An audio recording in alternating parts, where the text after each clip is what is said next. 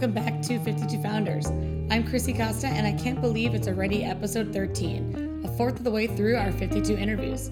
This week, I'm thrilled to be joined by Aksh Gupta, founder and CEO of Occasion, an SMB booking platform designed to scale customer acquisition. Hearing about Aksh's long line of entrepreneurship illuminated why he has such a strong empathy for small business owners, and I'm so excited for you to all hear more from Aksh himself. And with that, let's dive in.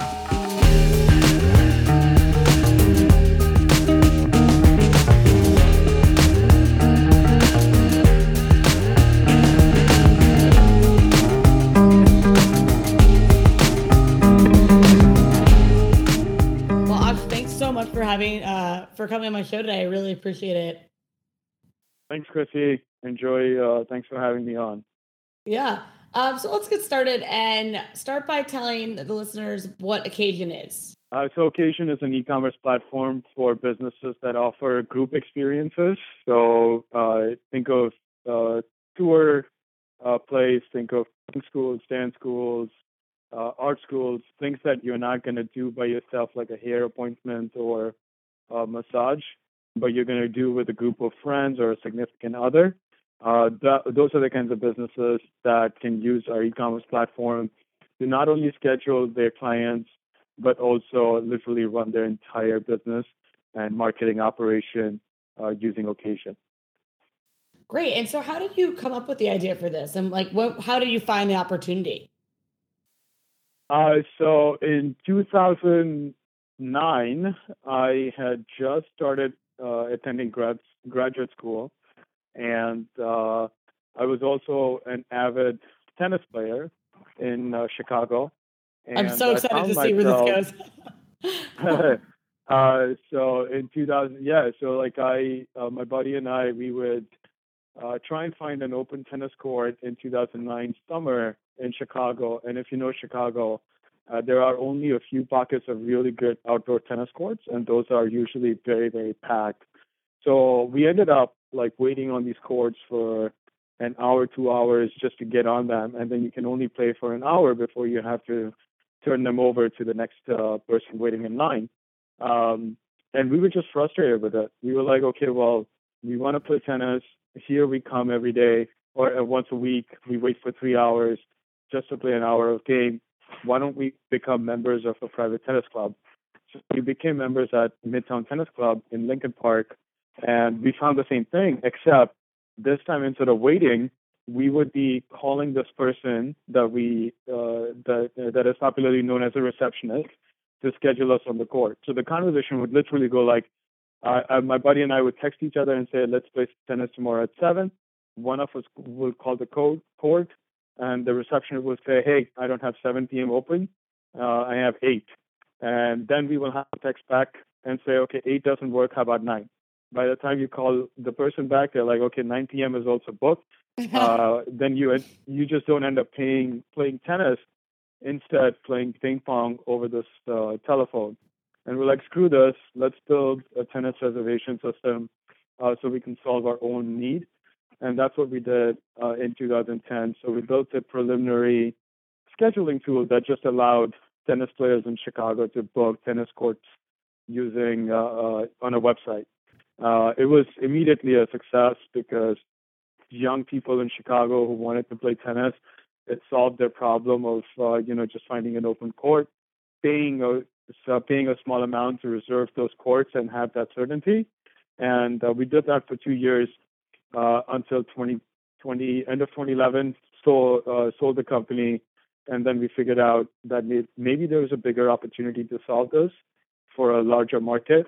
Mm-hmm. And a year and a half of research later, we decided to start building Occasion. So that's how the genesis of the idea came out, is by solving literally a personal pain point. So this is so funny. I worked at a company called Peak out in San Francisco, which does tours and activities booking.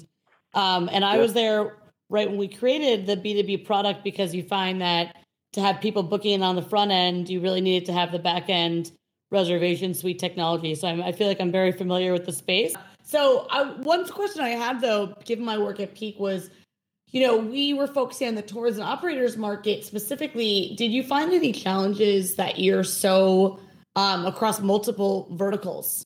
True. Yes. So that is an ongoing challenge in SMB tech, period. So I don't think it's particularly a challenge for Occasion because the market is so big. By some estimates, there are close to 60 million small businesses in the U.S.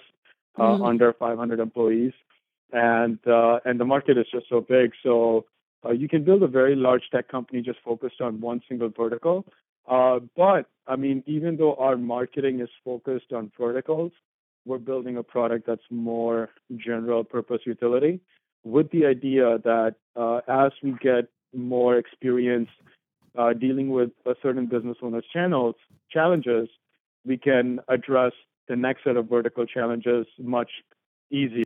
And so one last question I had before we dive into your background. I read a lot about AI capabilities and how do you see that affecting this market considering the rise of bots and things to automate out? I mean, perhaps it's on a personal scale right now, to find times to book calendar appointments, things like that. But do you see that permeating your industry? And is that something you're considering?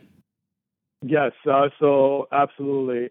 We cannot talk about specific things that we're doing just because they're still projects, but to your point, I mean, it's some things that are out in the open.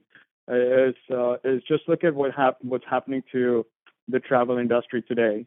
30 years after they started building a reservation system, right? So in 1980s, Sabre System started building reservations so for American Airlines, so customers could book airline tickets or have visibility into legs online or not online in a terminal. And 20 or 15 years later, there came Expedia, which was able to tap into that inventory and distribute that and reconnect that using different airlines. So if you were flying to London, well, you didn't have to book two different flights on two different routes if you're going through New York. Expedia could do that. So we see that, and today then you're at a point where there's a lot of price dynamicity built into the airline tickets. We see that stuff playing out in other industries, and we see that, and I believe that's going to happen to services over the next 15 to 20 years. The number one challenge becomes how do you collect all this data that is being generated? How do you analyze this data for business efficiency for the merchants so they feel like they're partnering with a company that is not only going to just disintermediate their relationship between the customer and themselves, but also prove that they can escalate their revenues. Ultimately, that's the value that we should provide to merchant partners that are signing up for Occasion. Using Occasion 5 years from now, they don't have to do anything. They can, and the only way we can do that is by leveraging the data that we're collecting. Right, exactly. Awesome. That was a really great answer. So let's switch gears and kind of dive into more about your background. So I'd love to hear more about your early childhood. Where did you grow up? What did your parents do for a living? Do you have any siblings? Things like that, just to kind of set the stage. Yeah, I grew up in India. I have a younger sibling who's a pharmacist in Kansas City, actually. We moved to the United States in 2003 when my father got a job in St. Louis. And my father, while growing up, I grew up around entrepreneurs. My grandfather, his brothers are entrepreneurs. My dad, his brothers were entrepreneurs. Wow. On my mom's side, her brothers were entrepreneurs. My mom is an entrepreneur. Although she became an entrepreneur after we grew up and became left the house. Until then, she was a stay-at-home mom. So I mean, I grew up around entrepreneurs. So you didn't have anyone who wasn't an entrepreneur, essentially. I mean, my friends' families were, had people who had jobs, but no, I was surrounded by people who owned businesses from the very early stage. And growing up in India, that's all I knew. And so I started my first company in 2001 when I was 19. Oh, wow. That's my background. So what was your first company? So that was in 2001, and I'm trying to jog my memory here. So there was a company called Volt.com in the U.S. This is still when I was back in India as a high school student. I was like, okay, well, I'm growing. I'll be going to college in a couple of years. Why don't I build a way to get career advice? Well, let me put it this way. I was getting a lot of career advice as to what to go study from a lot Yeah. of people. I was like, well, maybe I can just put a website together that can actually distribute all this information to the rest of the people in my peer group who may be looking for career advice. So built the first product or website basically collecting, interviewing successful people in their industries and posting those interviews online in India. And it was modeled after a website here in the U.S. called Volt.com. So. So you really, one of my typical questions is when did you first start thinking about entrepreneurship? But you are such an interesting use case because it seems like that was always on your top of, that's always been top of mind for you given your family's backgrounds. Yeah, I only held a job for a year in my entire career or entire life. So, and that job was given to me. It was not even like I had to apply for it. So I hated it. I loved the people I worked with, but I didn't like what I was doing. So I left. But yeah, it's just something that I grew up So, around. So I didn't see any of the lifestyle that suited me. so you never, when you were younger, that was what you dreamed of being growing up, was always your own business owner, always your own boss, even as a kid. Correct. Yeah. And when you say your parents were entrepreneurs, what kind of entrepreneur do you mean? Because I imagine that, the rise of tech entrepreneurs is something I see nowadays, but there's still a lot of small scale entrepreneurship. So I'd love to hear about what you said when your mom and dad are both entrepreneurs, what type of businesses they ran. Yeah, so my grandfather was a retailer. He owned a department store in India, and then he passed it on to his sons. But my dad split away, and he became an industrialist. So he started building a lot of electrical appliances, like refrigerators, coolers, and stuff like that. Um, my uncles or my granduncles are in chemical manufacturing, but none of them are in technology. I think technology is a more like past their past their generation, more in our generation. In my generation, this industry has blossomed. So yeah, they don't even understand how technology and the internet and the web work. They're just happy to be to have tools that they currently have, which are smartphones, internet, Google, Facebook, just to stay in touch and have the information at the tips of their hands. But yeah, this is I'm probably the first person in technology. It's funny though that you say that because when I worked at Peak, we worked with SMBs all the time, and I found that I really admired their small scale. They were entrepreneurs. These people I was working with, they started their own tour operating companies, but they were so non-technical. And so I wonder, do you think that your parents being like that kind of fit that role? Do you think that gives you a lot of empathy for the people you're creating products for? Yeah, that is actually very true. So in our company, we value the proximity to our customers because you cannot build a product for them without actually working in their shoes. I think it's impossible to get into the mindset of a small business owner without actually working in their shoes. So what I do personally, so my mom owns a convenience store in St. Louis, and I go down there every 6 weeks to work alongside her, even though that's not our target market, just to get in her mindset and understand the issues that she faces in her day to day, not just from a technological perspective, but also her relationship with the vendors. What kind of relationships does she value? Why does she value them? What is she expecting from her point of sale system when she's upgrading it from, let's say, an old school calculator to a modern touchscreen square? Like, what are those problems that she's having? I'm surrounded by team members who have parents who are small business owners, because I think that gives us the edge, because you can just say, okay, hey, we're building this feature, but how does it actually solve the customer's pain point? How do we get close to them? And that gives us, I think, a long-term edge that may not be as tangible today, but it will prove itself over the course of time. Mm-hmm. I think that's so fascinating. I love that you do that every 6 weeks, because I always felt that you really need, like you said, and it's funny that you mentioned the tennis thing, because I think you could think of so many interesting product features just from understanding their pain points that you wouldn't necessarily get by just having a quick interview, but maybe observing your mom really lets you be in her shoes. I really admire that. Yeah, and we're starting an apprenticeship program here for our team members to literally like go behind the scenes, behind the counter at our customers. So our customers will have us available once a month just to work behind the counter with them as apprentices.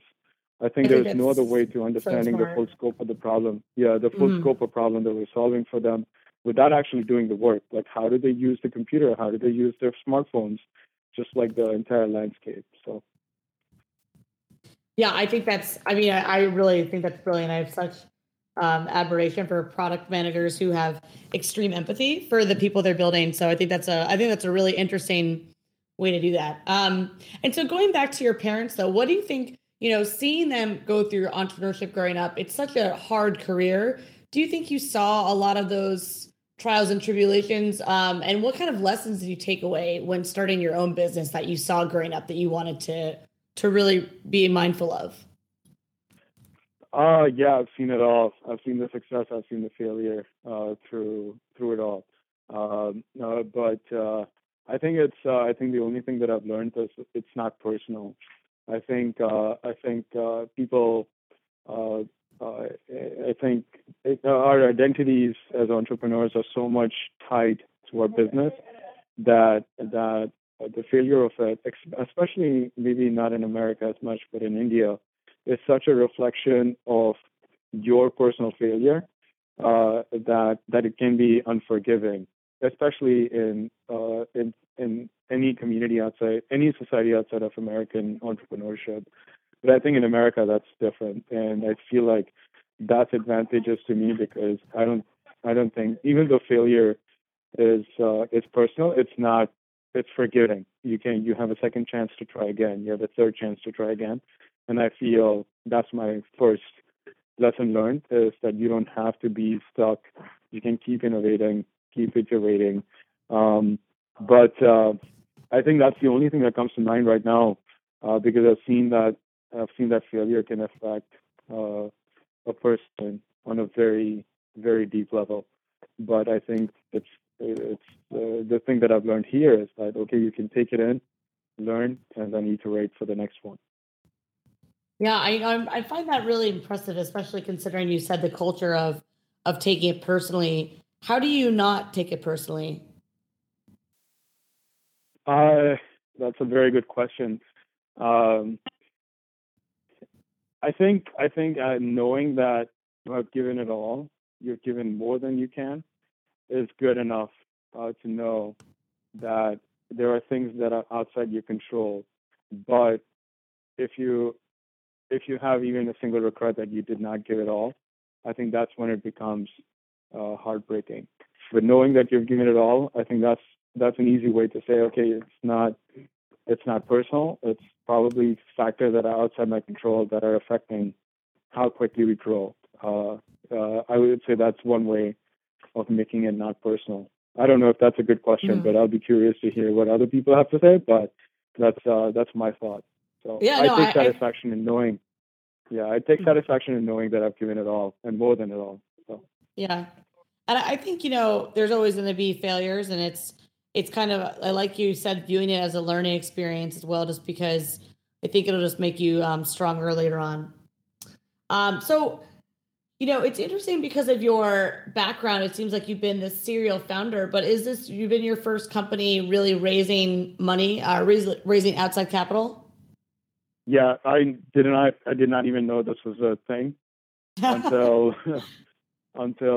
2013. So. And so what were you looking for and fun? Obviously when I'm talking to you, it sounds like you really understand your user, and you have this long history of entrepreneurship, but sometimes venture capitalists, they love to see serial founders with deep industry knowledge, and you coming from a sales and marketing background in a different industry, how did you convince them that you really knew this market? I think I go back to our initial round of angel investors that we put together, and some of the names are very successful people in Chicago's tech entrepreneurship, and having worked through the challenges in the tennis industry, I think people valued that I had built a business in this space, and I understood through that experience, even though it was a modest success, through that experience, all the different challenges of what the consumer needs are and what the business needs are. And during the year and a half research period between the tennis business and Occasion, it wasn't like we were just like researching. We were actually trying to figure out what product to build so you can scale it and how to quickly build it and what do businesses value more than other. So we had tried like different things in that 15-month period to figure out where the market adoption is going to be scalable. And I think when we told that story to our angel group, they were like, okay, we value this because you guys have not just sat there and done nothing. You guys have actually talked to customers and figured out what product to build and how to distribute it. Taking that angel round in 2014 and working diligently for 2 years with a very small budget on a very lean team, we are able to solve a lot of problems that when you raise a larger round, when you go into raise a larger round, you can tell the story about how you're going to scale the business, and it's not just a hobby at that point. It's a real problem with a real solution for real people. And I think that's our story. It didn't take much convincing except to say, look at our trajectory. Look at how much wealth knowledge we have accumulated. And we have built industry expertise or industry knowledge or domain experience, whatever you want to call it, by just doing the work alongside customers and for them. I think that's a great response. That's really illuminating to hear. And I think other entrepreneurs will really resonate with that. And so I'm just going to, we only have a few minutes left, so I'm just going to switch gears to some what I call fun questions. So, in 2017, what are some other industries or trends you see emerge? I see voice interface or zero interface as becoming extremely is on that S curve where it's climbing. If you look at what's happening to Amazon Alexa, Google's Google Home products, I'm very interested in seeing how that changes user experience in the next 5 to 6 years. I think we're still very, very at the early stages, but I think it has the potential, in my opinion, to change how we went from buttons to touchscreen. I think this is the next interface that rapidly changes the input-output, how it changes the user experience and workflows. So, what is the best piece of advice that you've gotten as an entrepreneur? Man, so many advice, so many things. I think the best advice I've gotten is to surround myself with mentors who've done this. I don't mean, I personally, I think the thing that I have done is surround myself with successful entrepreneurs in technology. And I don't mean somebody who's just 2 years senior than me, but 10 years, 15 years, 20 years senior than myself. Because if they have built a successful business, they will be able to relate to your problems closely than anybody else, like an attorney or an accountant. Because they built a technology business. I think that's the best advice that I got in 2011, 2010, to find somebody that has built a business in technology and have them as mentors. And fortunately today I have a dozen or so people who are available to me on a short notice if I have a problem in my business.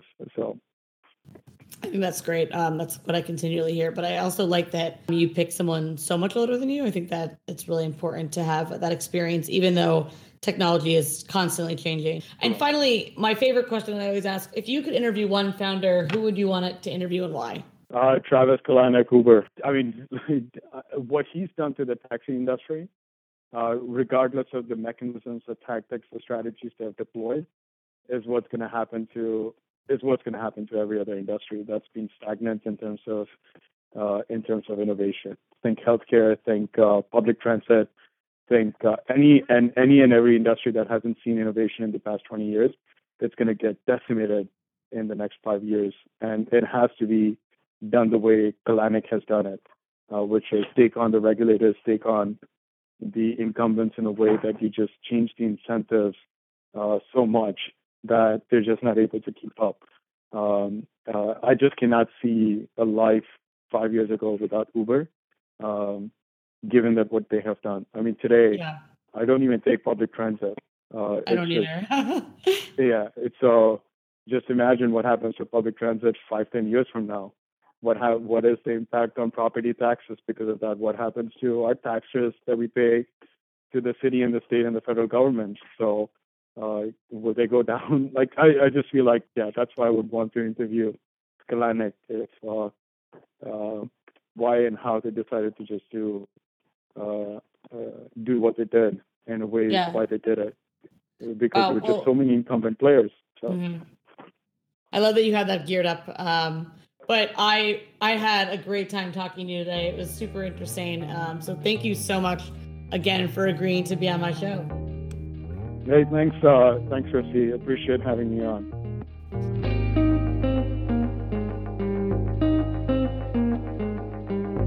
All right, and that's it for this week's episode of 52 Founders. Be sure to check out 52founders.com and stay up to date with us on Twitter at 52founders to make sure you don't miss a thing.